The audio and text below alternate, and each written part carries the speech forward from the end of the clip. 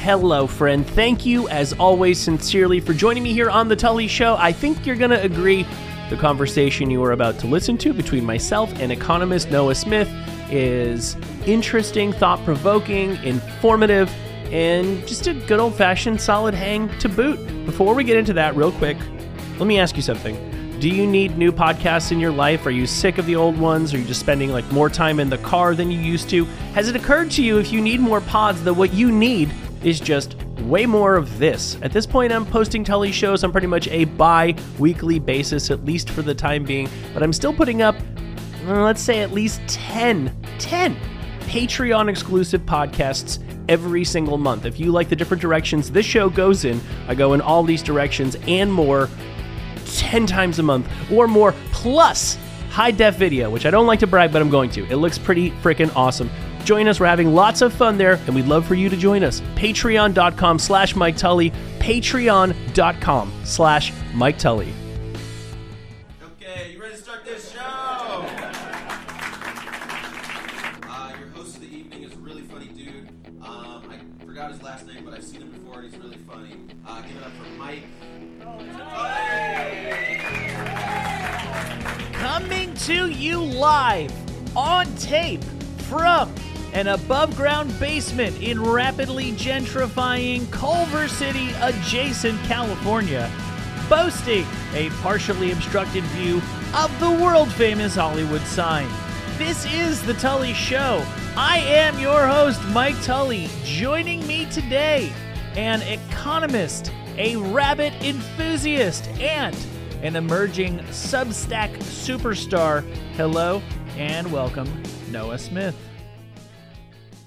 Hey, thanks for having me on, man. Thank you very much for joining me. First things first, something that I think all in all, when I add it all up in my mind, something that I like about the Substacks and Mediums of the world, given that I'm really just dipping my toe in that world of the direct-to-consumer journalism or academics or whatever you want to call it, is it sort of lacks context. And I like that with a band. I like you just don't tell me the backstory. Don't let me see the picture. I might dislike the singer's face and then it's over before it started. Just let me get the content and judge it on its merits. I've spent a decent amount of time with your work. I have almost no idea who you are and what you do. And I kind of dig that. But for my benefit and for the benefit of anyone who listen to this, who are you, Noah? I'm actually an actor. I've been hired to play the part of Noah Smith. There actually is no real person Noah Smith. It was invented by the economist Brad DeLong from Berkeley to give voice to his, less respectable opinions and more wild out there ideas. Well, they picked the right guy. Yeah. No, who am I? I'm just a guy who writes an economics blog. I went to economics grad school, had a blog there. I was a professor for a couple of years at Stony Brook. Didn't really like academia at all. And then was just doing this blogging thing. And then people decided to start paying me to do it. So that's a difficult thing to turn down. I could have like a corporate desk job and argue with my boss all day, but instead I sit around blogging about the, fun stuff. Well, the thing is, I don't presume to know your business better than you do, but in a roundabout sort of way that you've almost lined yourself even better for that desk job. Cause if should you ever choose to fall back on that, your resume pops in the way that another, more steady career long desk jockey's resume would. So in a roundabout sort of way, this is perfect. You can still get that job. Well, let's table that for now. Yeah, I'm pulling for you. Real quick before we get into the economic stuff, what's your deal with rabbits? What's so great about rabbits? Well, my whole life I had cats and dogs, and I really love cats and dogs. They're great pets. I don't believe that you're either a cat person or a dog person because I'm both. And then it was time for me to get some new pets, and I decided to try something different. I decided, a couple of my friends had gotten rabbits, and so I learned that, my whole life I thought rabbits weren't toilet trained. I thought they would just poop on the floor. I thought, I do not want a pet that poops all over the floor. That's stupid. I mean, like a rat will poop on the floor, a guinea pig will poop on the floor, a hamster will poop on the floor if you let them out. So you have to keep them in a cage. Rabbits, I discovered, are not like that. Rabbits are very easy to litter train, and they're very clean, neat animals who will poop in the litter all the time. And all you have to do is put the litter box next to the hay feeder, and they litter train themselves. And so when I discovered that, I was like, wow, okay, so having a rabbit could actually be viable. And I met my friends' rabbits, and they were nice little critters, and I liked them. They're basically vegan cats, I think. They're pretty similar to cats. So what you're saying is this whole time we've been force-fed a dog-cat dichotomy, when in reality, because that's what it comes down to, is you're not going, if you don't want a cage pet or an outdoor pet, then you have to have a house-trained pet. And I think turtles can often pull. I know somebody who used to habitually let a gigantic tortoise into their house. I just assumed they weren't letting it poop everywhere. Okay. Thank you. That's beyond my knowledge. That's a terrific answer, and that's actually actionable knowledge, I'm sure. I know there's at least one person who's going to listen to this who is a rabbit owner, so you're not telling her anything she doesn't know. Economics is a big field. What would you say is your sweet spot? In economics? Well, I mean, I started off studying macroeconomics and quickly realized that nobody actually knew anything. Well, macroeconomics, doesn't have very much power to describe the world.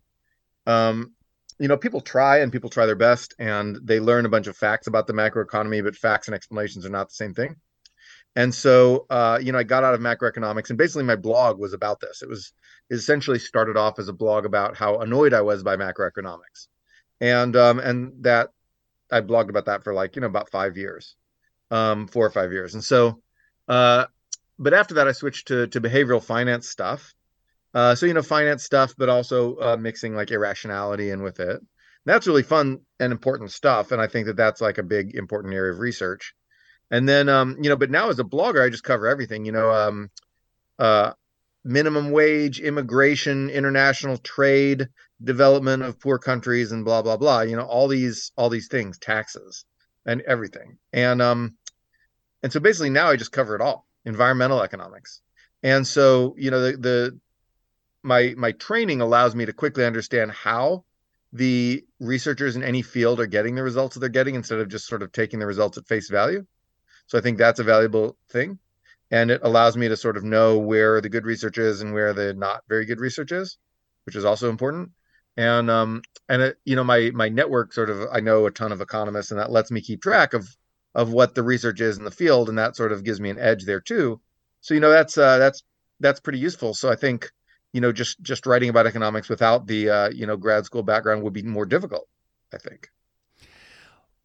I mean this as a compliment. I honestly don't know if I've ever done. I like it already. I honestly don't know if I've ever done less prep to speak to somebody who's written a book about something or is an expert in a field. And I mean that as a compliment because I started going through your Twitter feed, which is usually just how I get started. And I was like, oh, I want to know about that. I want to know about that. I want to know about that. And I just basically jotted down like the last 5 things that you tweeted. And that to me is more than ample fodder for a conversation I think everyone will enjoy. But before I get into the stuff you've been blogging and tweeting about most recently, you first came to my attention because of a tweet that ended up in my feed, a very simple tweet that said American teenagers were happiest in the mid to late O's.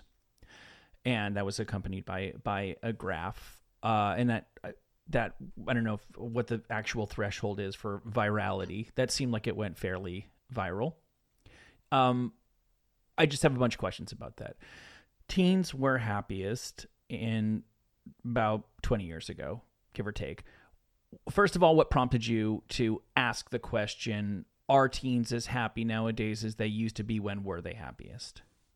Because all this data is coming out about teenage depression. In fact, Derek Thompson, who's the guy who got me into sort of punditry and paid writing, he wrote a really interesting post today about teen sort of depression. And the teens are sad. And I can think of lots of reasons for the teens to be sad, but I thought, okay, when were teens not sad? Because when I was a kid in the 90s, I remember, everybody, like, kids would listen to depressing music and like I don't know, cut their arms and do heroin and commit suicide. And it was terrible.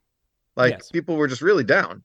And so I remember that. And then, so I thought, okay, when were teens happy? So I went and looked at the data and so, okay, so there actually after the 90s, there was this like rise in happiness. Teens became happy and were happiest around like the, um, uh, late 2000s or like early 2010s, right around the Obama years, which is odd because, we had the Great Recession. And yeah, of course, kids don't have jobs.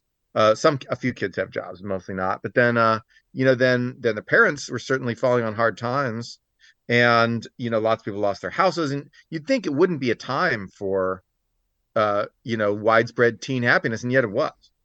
And so I thought, okay, what the heck is going on there? And so then I don't have a full answer to like why it changed afterwards. There's a lot of competing theories, which I could talk about, but it's interesting that this time between the years when I was young and the years when I was like old enough to start knowing all this data, but in those years there were actually a bunch of happy teens. And in fact, I remember, on the rare occasions when I would interact with teenagers during that time, they all seemed pretty well adjusted and happy. I thought, oh wow, the world's getting better. Like things are getting better. The internet made things better. Falling violence, falling drug use, falling teen pregnancy, all these things made things better. We're on the upswing. And the kids are okay. The kids are doing all right. And now I just feel like that all disintegrated. It's even worse than it was when I was a kid in many ways. Teen pregnancy is still down, but like, most of the other stuff like suicide's way up and, drug use is way up. And anyway, so things got worse. And so that's why I'm kind of interested in how we hit on that magic formula in that short era when kids were happy.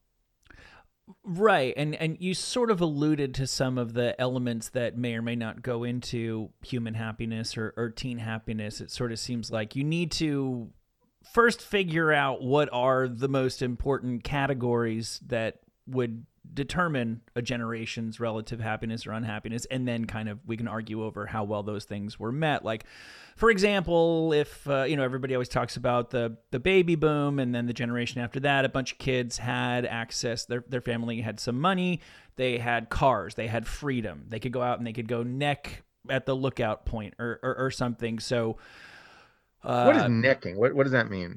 Like kissing on the neck? I think it was a euphemism for first through second base, which I don't know. I don't know if the bases have actually. I'm a basketball guy. I don't know if the bases are standardized across generations and regions and stuff. I think it was. All right. Well, we'll let necking be a mystery. I believe necking sounds sexual. It's definitely sexual, but I think necking is anything goes above the waist. Otherwise, I don't think you can simply say that above the waist. I got it. And you two were merely necking. So, like, I'm being a little obtuse here. For example, if there was one generation that had a bunch of money for some reason, but at the same time there was the looming imminent specter of nuclear annihilation, even more so than it has been, consistently since the 40s. Would they be happy because they could buy lots of video games, or would they be sad because they all thought that they were going to die tomorrow? What do you think are because it would be easy to speculate, well, kids are a little soft in the head, and whenever you get a little, you get another JFK, to a certain extent Clinton, an Obama, you get a bunch of posters, hope, change, these big, bright seeming things that say everything and nothing at the same time. Do you think it was this like overall air of optimism that was in our society, or do you think that there are more concrete indicators that would just be, well, kids are always happy when there's new Doritos flavors? Concrete indicators and not Doritos flavors. Okay. I think one thing you saw was a big drop in violence. Mm-hmm. That started around 1991 to 3. That there was a big drop in violence, and it bottomed out around 2013, 2014. 2013 was kind of the most peaceful year, I think, in terms of violence. And so, and then it started rising again. But then, so that drop in violence was important. I feel like drugs were a big deal because most drugs will make you unhappy. Like marijuana won't, but like, if you do opiates or heavy stimulants as a kid, that will screw up your brain and you will be unhappy, especially when you're off it, right? And I knew a lot of people who did that. People at my school were on heroin, whatever, meth, and at my high school, even my junior high. And this was not a bad school at all. This was a really good school. We won all the math competitions and whatever. So, so I can only imagine how much worse it would be at a school that's very like sort of, poor, working class, whatever. It was bad. And drugs will mess you up. Hard drugs will mess you up. It's because there's massive come down and they burn out your pleasure centers and all these blah blah blah. And so I think that there was a lot of progress made against hard drugs in the like late 90s and 2000s. We made a lot of progress in getting kids not to do the hard drugs, and I think to some degree they've gone back to that. I mean, obviously fentanyl's a big deal, but I think just drugs have made a resurgence, like hard drugs have made a resurgence among kids. Opiates and stimulants, those hard drugs that really mess up your brain have made a big comeback. Psychedelics have made like a small comeback, and I'm happy about that because I do like psychedelics. But then weed, whatever. But no, it's really the stimulants and the opiates that are the big problem. Those make kind of a comeback. So those are some quantitative indicators, I think. But I also think that when you look at the timing and how it's right around 2010 that happiness starts to go down. It's still decent in like 2011, 12, 13. It's like, but it's headed down. It's headed the wrong way. And then it absolutely crashes by the end of the decade. And I think you've got to look at the smartphone. The introduction of the smartphone is the big factor here. It's so obvious. Nothing else really happened in 2010. I guess it's not even true that economic prospects got so much worse, because by the end of the 2010s, economic prospects were actually good again, or as good as they've ever been, actually. And so I think that you look at what happened in 2010. Steve Jobs comes out with a smartphone. The iPhone comes out, and suddenly, instead of going to friends' houses, I mean, it took a few years for it to permeate, right? For it to reach everybody. But kids replaced all their cars with phones. And so, instead of going to your friend's house and hanging out, you'd chat and or maybe FaceTime, whatever. But then it's usually just text, and it's a very attenuated medium. You do not get as much human interaction via a screen as you do via hanging out. And yet it's so much easier to do that, to just chat wherever you are, just open it up and chat, that it begins to substitute for in-person interaction, I think. And in fact, you did see this. You saw in the survey data, kids were hanging out in person less and chatting a lot more on their phones. And at the same time, smartphones enabled social media to be ubiquitous. So instead of Facebook being something you occasionally checked, you always had these notifications. You were always on the hook to Facebook, then to Instagram, then TikTok, and maybe Twitter if you're a weirdo, Snapchat, maybe, I don't know. But these, especially the public social media ones like Facebook, Instagram, and TikTok, you're always seeing people, everybody talks about how on Facebook and then Instagram, you'd see people having so much fun. Everybody's having so much fun. You'd be down in the dumps because you felt like you couldn't compare. There's also the idea of never truly being alone. So you're not with other people physically. You're not fully with other people, but you're also not alone. It's like everyone else in your life is a ghost that's just watching you all the time. That's not healthy. That's not what we evolved to deal with. That's not, we evolved for in-person interaction. We didn't evolve to have everybody else be like this little digital ghost that's watching you, but not giving you companionship and comfort, but simply just watching you to see if you mess up or you say the wrong thing, and you'll get canceled. Or if you, what does your away message say about your mood or whatever? And just this being constantly watched, but never with other people. So, in 2008 or whatever, or in 1994, you were a kid and you'd go and, you'd either drive, or if you couldn't drive, you'd have someone drive you, or maybe you just bike or walk, to your friend's house and then hang out with the friends, or at some communal gathering space like a coffee house or a rock club or a park or, whatever. and you'd go there and you'd hang out with people. And then when you were with your people, the other people weren't watching. Now the other people are always watching. Social media, but they're not with you. Smartphones, drugs. I follow. I'm curious to know. I'm sure you got a lot of replies and feedback from. I'm sure you got professional feedback on that, but I'm almost more interested in knowing. Did you? I'm sure you heard from a lot of people who said, "Of course, yeah, smartphones are the devil. I knew that." Did you hear things back from people who saw your tweet who said things that surprised you in a way that you found provocative? No, not at all. And the reason is because there's a lot of people yelling about what they think this ought to be causing this trend, and not a lot of people doing a deep dive into what does cause it, which is why Derek Thompson's article today is so good, because he actually does a deep dive into what's actually causing this stuff. It's easy to wave your hands at politics and say like Obama posters or whatever, but I don't know that kids care that much. I mean, people were happiest during the people were pretty happy during the Obama years, but kids were pretty happy during the like late Bush years as well. And so and if there was one president who did not represent hope and change, George W. Bush, right? And so I'm not sure I'm not sure I would I'm not so quick to lay the blame on like national politics.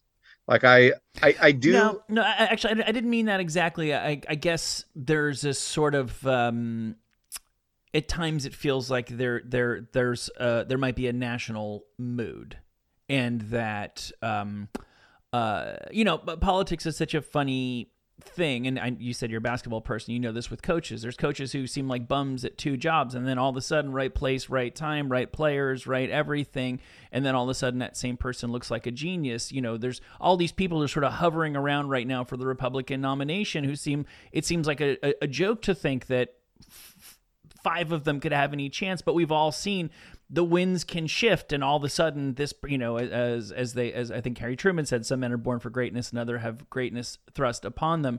I don't necessarily see, to go back to Obama as one example, him as necessarily shaping the national mood as being the right candidate for the right time because he fit this sort of national mood of optimism. And bearing in mind, of course, that whoever wins for president lost 47% of the vote. Right, sure. And obviously having Trump in the White House did contribute to this overall era of anger. That sounds fair. And so I think I guess maybe I do underestimate the importance of like presidents as symbols of national mood, and I don't really know how they affect it versus are affected by it. Right. People were really angry before Trump. People were angry in 2015. People were angry in 2016. There were terrorist attacks, mass shootings, some riots.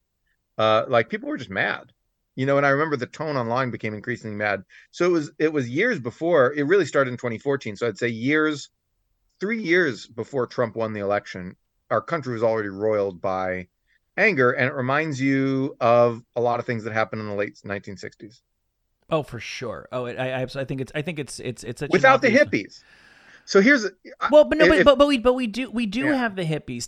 Tell me what people who make their living stoking Republican, wants, needs, and fears. Tell me how their rhetoric is different than anything that would have been said about college campuses in the 1960s. It's the exact same thing. Well, it's not, but they're just wearing different clothes. The hippies, right? What hippies are doing. What kids are doing is not defined by what angry old Republicans think they're doing, and it never has been. There's a gulf, a world, a vast ocean of difference between those two things. So I think that there's several differences. The peace and love movement. So one thing is that the anti-war movement corresponded with a lot of other things. So urban unrest and riots, and racial conflict in the late 60s, that was there. But I would say that was overpowered, not even overpowered, but overshadowed in some sense by the anti-Vietnam War movement. Those two things coexisted, I would say. Maybe it's not overshadowing is the wrong word. I would say those coexisted, but I'd say if you ask people to define one political thing that defined that era, it's Vietnam. right? Sure. I'm sorry. Finish And your for thought. us, that anti-war movement came a decade earlier. Okay, fair enough. What I'm saying, the link that I see between hippies and I fucking hate how this word's been co-opted, but for lack of, it's a one syllable and it's convenient. What woke, movements are. Woke. I'll say woke. Yep. It's utopianism. It's hippies. Hippies thought we could throw away the entire sum total of human history, and if we could all just love each other, we could solve all the problems. Young people today and the people who are following their lead are saying that we can sort of undo lots and lots of deeply entrenched, very complicated problems in a short space of time if we all just get with the program. They're very, very different, but I think the motivating animus is identical. Well, okay, so I think what I would say is that all movements have a utopian component to them. Right, sure. And also, I think that when you talk about wokeness, it's not a new thing. And I think this is what people don't understand. You got to read, people have to read more. Wokeness, what we call wokeness now, and which was called wokeness for a brief time in the mid 1800s. Was it? Yeah. No There was a group called the Wide Awakes. Oh, right. There's the Great Awakening. Sure. Why not?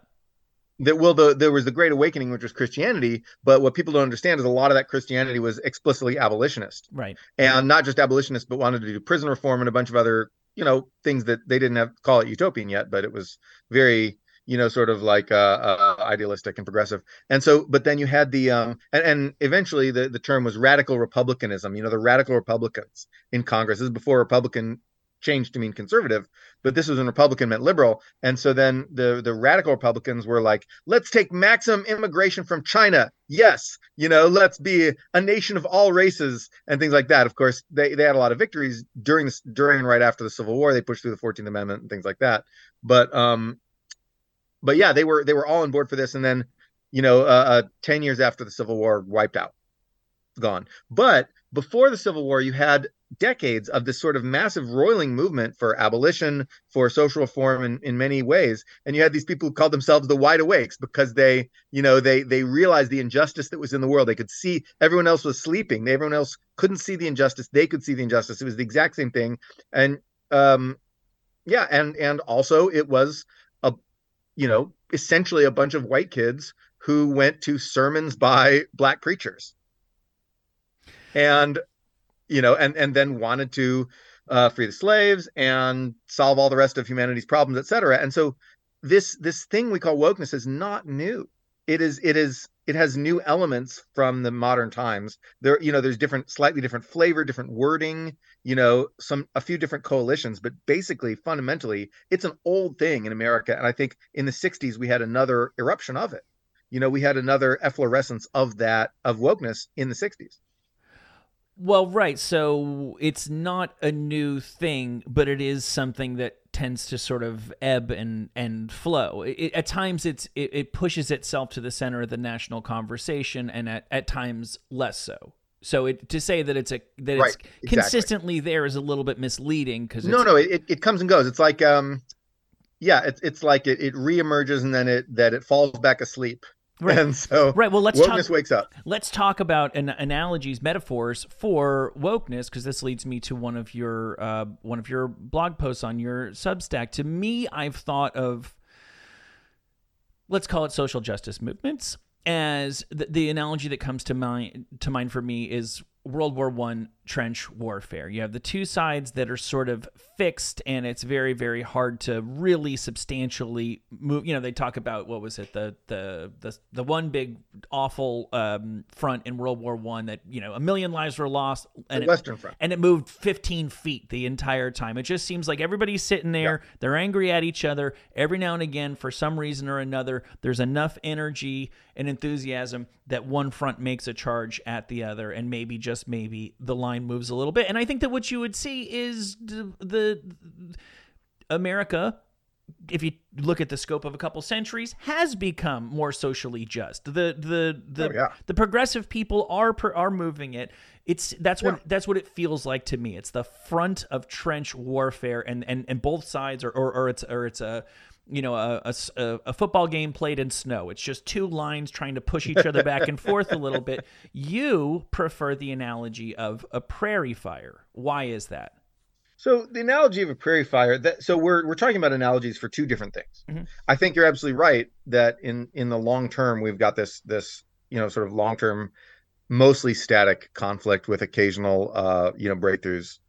But and not just in the progressive direction. We've had times when America has become less progressive for decades and decades. Like the late 70s and 80s were a time when America became less progressive in many ways. Right. And so and would have become even more so had Ronald Reagan not arrested that movement. But that's a very minority opinion on my part, that I get yelled at a lot for. But anyway, so but yeah, but so the prairie fire is different. The prairie fire analogy is about how woke ideas spread, throughout American society in each of these eruptions, right? And so you talked about this static conflict, and I think that is there, but I think that woke energy erupts maybe every 50 years. It's on about, there's not an exact clock, but if you had to look at it, you'd say probably about 50 years.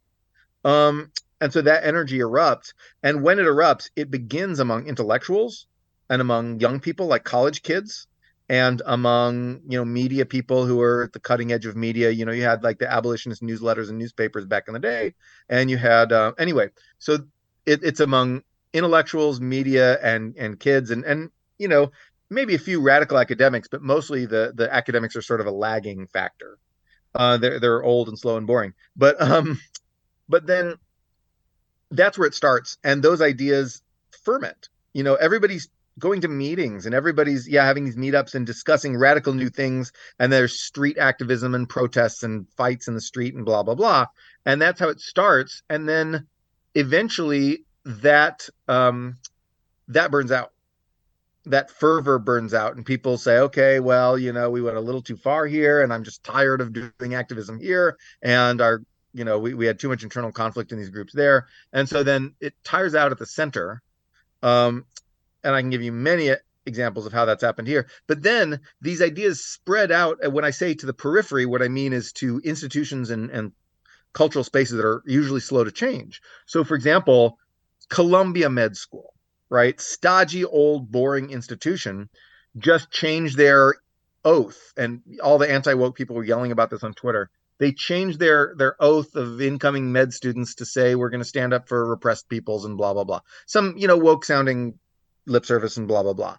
Columbia Med School is like a stodgy old institution, and they're not doing it incredibly well. Like they're not, their woke lingo is not what, a kid in a very plugged in college kid in 2015 would have designed. Right. It's awkward, and it sounds like a committee full of old people stuck it in there. And yet they're, so the anti-woke people, like, your Chris Rufos and your Wes Yangs are focusing on that, and they're yelling about that, and they're trying to fight that.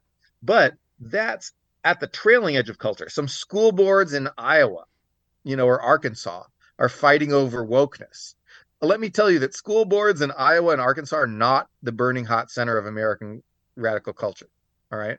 That is boring old people imitating some ideas, sort of clumsily implementing some ideas that are fresh and new to them, but are old to all the people who are in the know.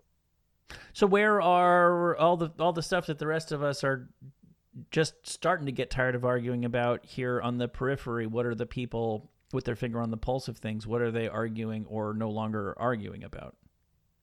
Well, it's hard to say, because there's not like a set amount of ferment and unrest, sure, and radicalism at the center of American culture. Like sometimes it's pretty quiescent, and sometimes it's not. I would say that. What does quiescent mean? Like sleepy. I see. So like sometimes, back in like 2000, back in 2006 or 5 or something, like, kids would like protest the Iraq War, and that was important. They protest for gay rights. But then I think that there was less of a an urge to experiment with new lifestyles and to overturn society in general. There were those specific causes, but there was less sort of burning need to kind of change the whole world, upend the whole world. That sounds And right. I think that, yeah. And so there's not always like this set amount of stuff, but I'd say that right now, personal stuff. So we can bring it back to the teenage depression.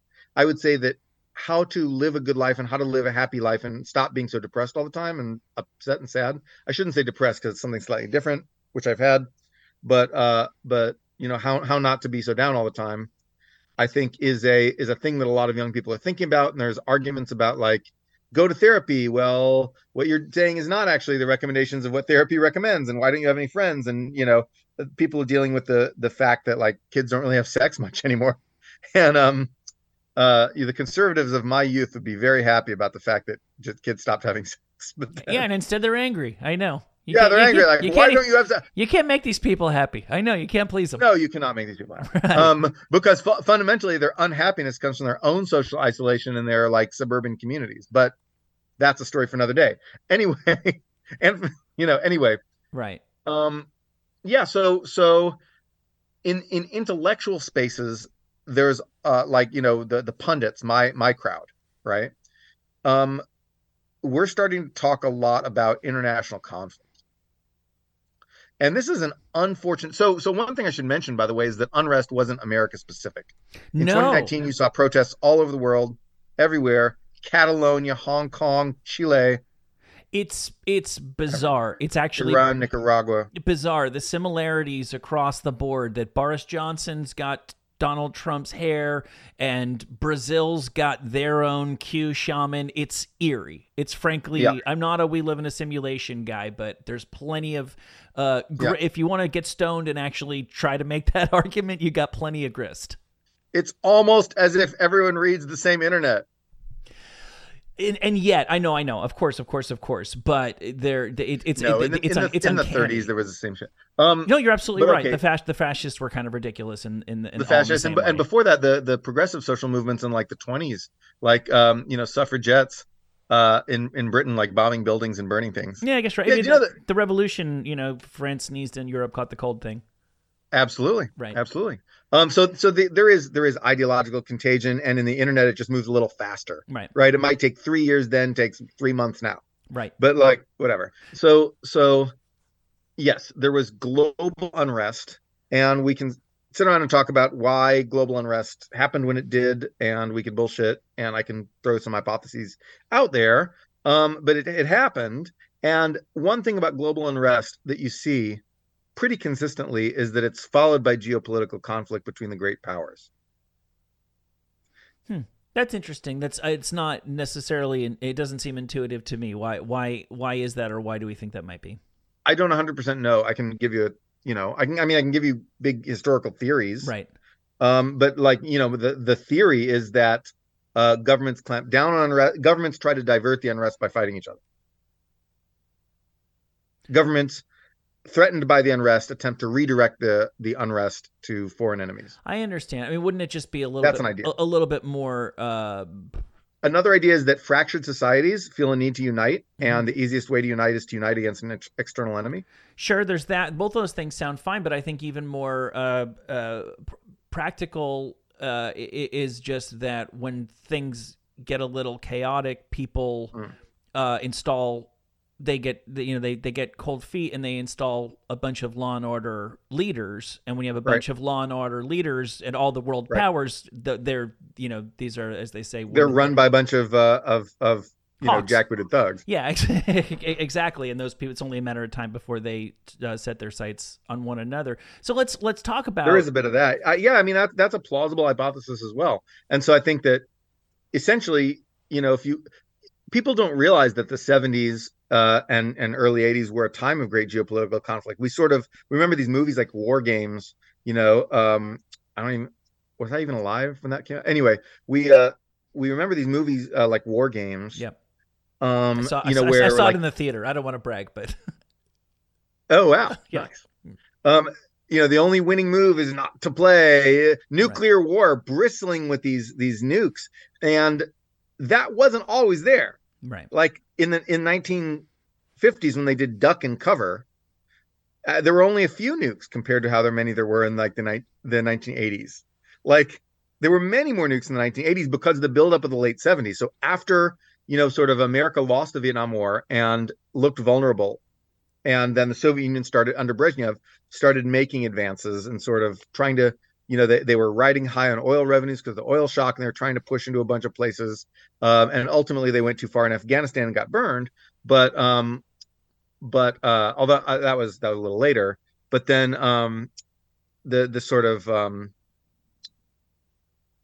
the 70s, the Soviet Union was on the march, and a bunch of people thought communist revolution is inevitable, and they were so confident that they even fought with China. There was dissension among the communist camp, which allowed us to eventually make a pseudo alliance with China. Right. And so there's all this stuff, and then we forget about this because we didn't actually fight the USSR, right? We didn't actually fight, which is good because we're still here. Otherwise, you and I would not be here. We'd not exist or be dead. And so, but we didn't fight, and that was good. But it was a time of geopolitical conflict. We almost had World War III in the late 70s and early 80s. And in fact, there was this one false alarm where if this guy hadn't said in the Soviet guide and said, Stanislav Petrov, he said, I think this is a false alarm. Let's not launch the nukes. We would have incinerated the world. And so thanks, Stanislav Petrov, you saved humanity. That was pretty crazy. It almost got crazier than World War II itself. But then I think that's just sort of a natural human thing, is we just can only keep so many things straight in our heads, so you oversimplify stories on things, is right. We beat the Nazis, so the Nazis were never actually gonna win. Nobody ever fired the nukes, so kind of sort of the Cold War was just this great big pissing match that was never going to come to anything. And the reality was, of course, far more fraught and far more complicated than that. That segues somewhat neatly into another thing that you've posted about recently, which is that current face and the current momentum of anti-globalization. It seems like I think it's sort of an under-remarked upon thing, at least among the people that I interact with and the sorts of things that I read, that there's not a lot of consensus in our political world, but some sort of whoa, we've really opened Pandora's box with being in bed with every country in the world that can manufacture things cheaper than us. Maybe, okay, we're not going to say you guys who warned us about that were right, but yeah, you guys you're kind of right. It's much easier to identify that issue than it is to figure out how a country might uncouple itself from every nation in the world that can manufacture things cheaply. And of course, this is code for China, although it's not just China, especially in a system where we expect a president to keep, our economy humming, and we evaluate them on how well they're doing with that every 2.5 years, I have my wife manufactures. My wife has a clothing line, and I've talked to her a lot about, China and this and that. And she's just like, bro, we're not getting out of China. It's everything that you're saying. Clothing companies are getting out of China. They're going to Bangladesh. They are, and they aren't. Vietnam. Yeah, absolutely. And I know people who manufacture in Vietnam. I think China's lost about half its clothing industry. Okay, that's not what I'm hearing over my kitchen table. I frankly kind of hope that you're right. There's still a lot of people who manufacture in China, but yeah, the labor costs have gone up so much, and clothing, you're looking at a lot of labor costs. You're looking at clothing is their classic warehouse full of people at desks putting stuff together, right? Oh, for sure. People forget that your clothes. People think because you get stuff at Target that it came out of a microwave. Somebody probably actually stitched that. Yeah, that's right. It's a crazy thing. No, Vietnam and Bangladesh are really taking over the garment industry from China, but it's not a very important strategic industry, right?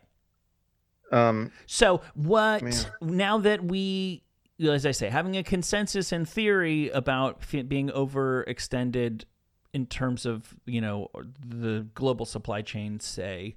How, if at all, does that relate to the formation of a feasible action plan that we either could follow as a nation or perhaps are already starting to follow? Well, okay, so companies, the most important thing that we import from China is electronics. Mm-hmm. We don't import a bunch of cars, airplanes, tractors, refrigerators. We don't, it doesn't make a lot of sense to ship that heavy stuff in the first place. We buy electronics from China, and we buy 80% or more of our electronics from China. Now some of that's in terms of final export. China does re-export. Like China will sometimes import components from like Malaysia and Japan and Korea and Taiwan, slap them together, and then export them to us. And then the whole thing gets counted as a Chinese export when in fact most of the value was created in other countries. And so that there is that. But we import a lot of our electronics from China. And think about this. If there's a war with China over Taiwan, and I don't mean a nuclear, end the world apocalyptic, blah, blah, blah war. I just mean like a couple of aircraft carriers shoot at each other, like a couple missiles or planes or whatever, right? There's an active military conflict between the United States and China. If that happens, where is Apple's production then? Where are the iPhones coming from? Will iPhone production simply continue even as war happens? No. That will shut down really quick. The iPhone factories, China will be, nope, we're stopping you, we're halting this. And they'll do it as pressure to try to get us to back off.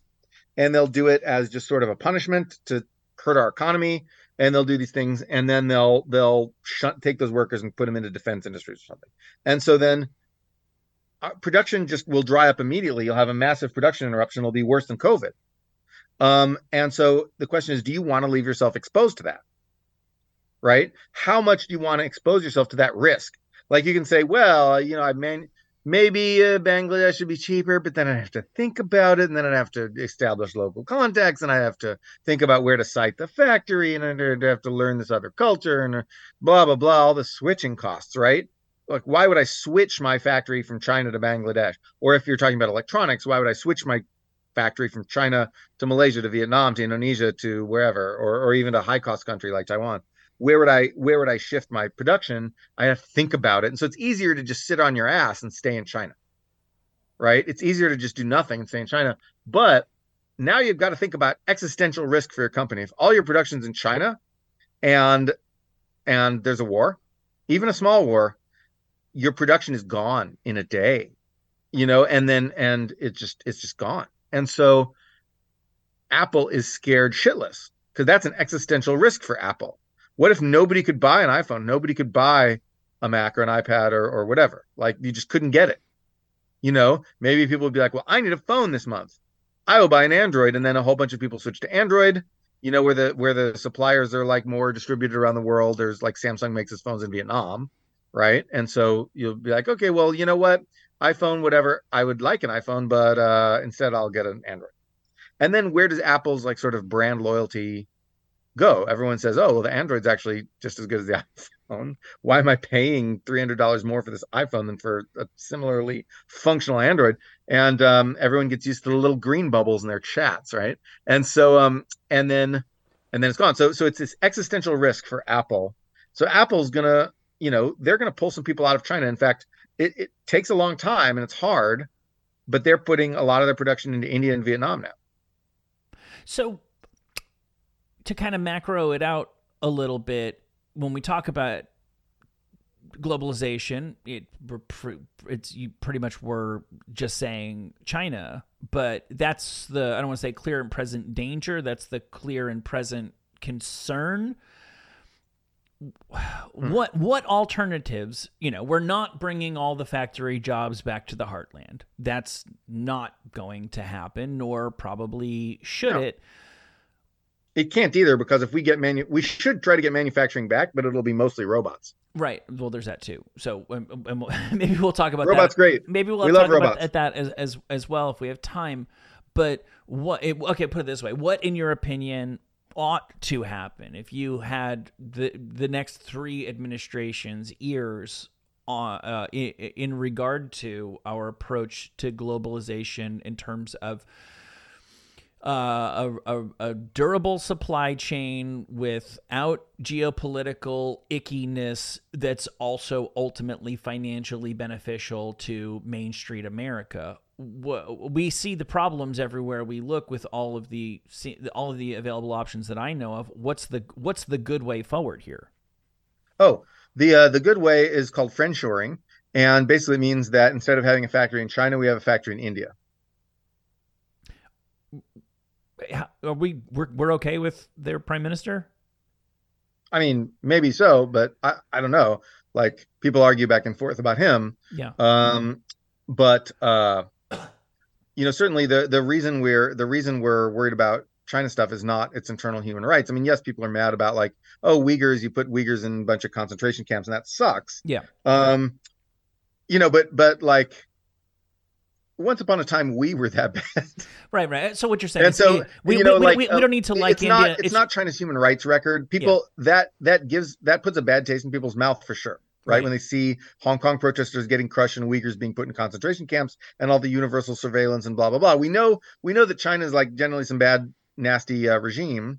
But the real reason why we're in danger of war is more about geopolitics. It's about the fact that China wants to upend the order in East Asia. And basically people don't use the word, but they want to, dominate and conquer places. And India is also threatened by that. They claim part of India. They have regular bloody clashes with India.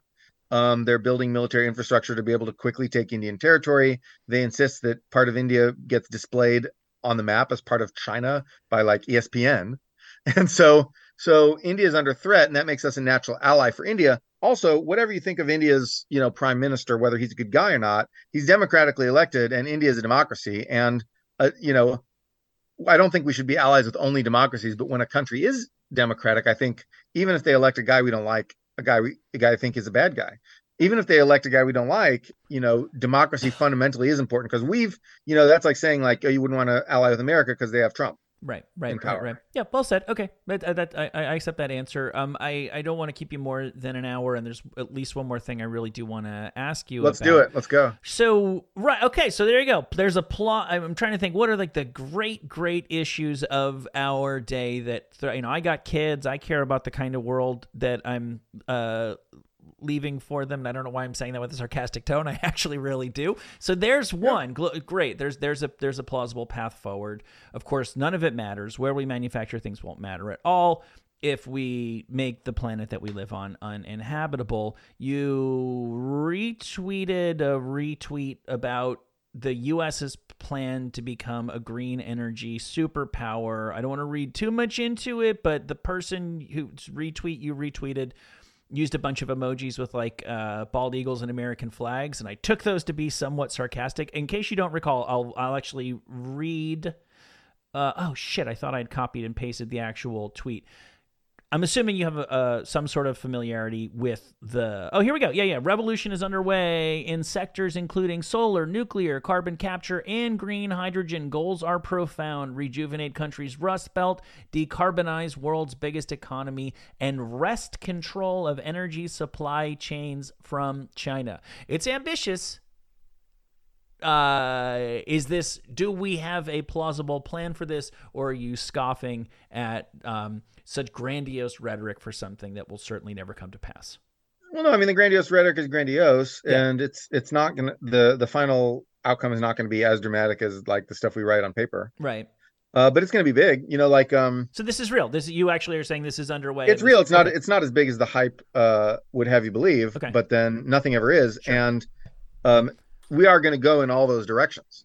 There's going to be substantial things happening in all those directions. You won't look back and say, wow, the world has entirely changed unless there's like a bigger shock like a war. But you will go, oh, I guess things are kind of different now. Like things have become different. In 2012, everything was made in China. In 1992, it was not. That was a pretty big change. Yes. Right. So, and so these, fairly big changes can happen right now. Everybody's building renewable energy. 10 years ago, nobody was building renewable energy. And that's a change, like cars are about to go electric. That's a real change, right? You're not gonna have to go to gas stations anymore. Maybe when you take a long trip, you will. Yeah. Or you have to stop at the dumb thing and wait in line at the Elon Musk Mart, which is right. But almost, you almost never will, because you're almost never going to hit your range within a day, and you'll charge at night at your house. Right. And so your car will be like full up in the morning magically, automatically, and then you won't have to go to the gas station ever unless you're on a long trip. Right. I mean, that's kind of, That's cool, right? I got 2 electric cars through this wall over here. Yeah, it is. There you go. Do you know it's what? pretty awesome. It is cool. It is cool. Do you know how much I miss the gas station? Not very much. No, not very no. much at all. And You'll still get to have your occasional, like, highway gas station rest stop. Sure. And that honestly, that was fun. Going to like your little like mini mart and eating some chicken nuggets or whatever, and like seeing like the rando people of small towns. Hell yeah. That was nice. That was fun. We'll still get to do that. Jerky never tasted so sweet. No, yeah, it's true. Little mini donuts, little mini powdered donuts. You're speaking my language, Noah. All right, I'm gonna let you go. You've given us a lot to think about here, but it kind of is the tip of your content iceberg. You can be found at. It took me a second to get it. Noah Opinion. Very nice. I swear to God. Right, and there's no O in the middle there. It's just Noah Opinion. Noah Opinion. Right. There's a lot of people like Noah Opinion. I'm like, that's not a pun. That doesn't make a pun. I was guilty. It's just Noah Opinion. No, it took me a second, and now I've got it, and now I'll never forget it. Your Noah Opinion on Substack, and even more immediately, people can go right now to Twitter. You are like the most prolific tweeter I think I have ever encountered. If you are telling people that phones are the root of all emotional health evil, I think you should consider taking your own advice there. Oh, the only antidote is to get a rabbit. Touche. Pet rabbit.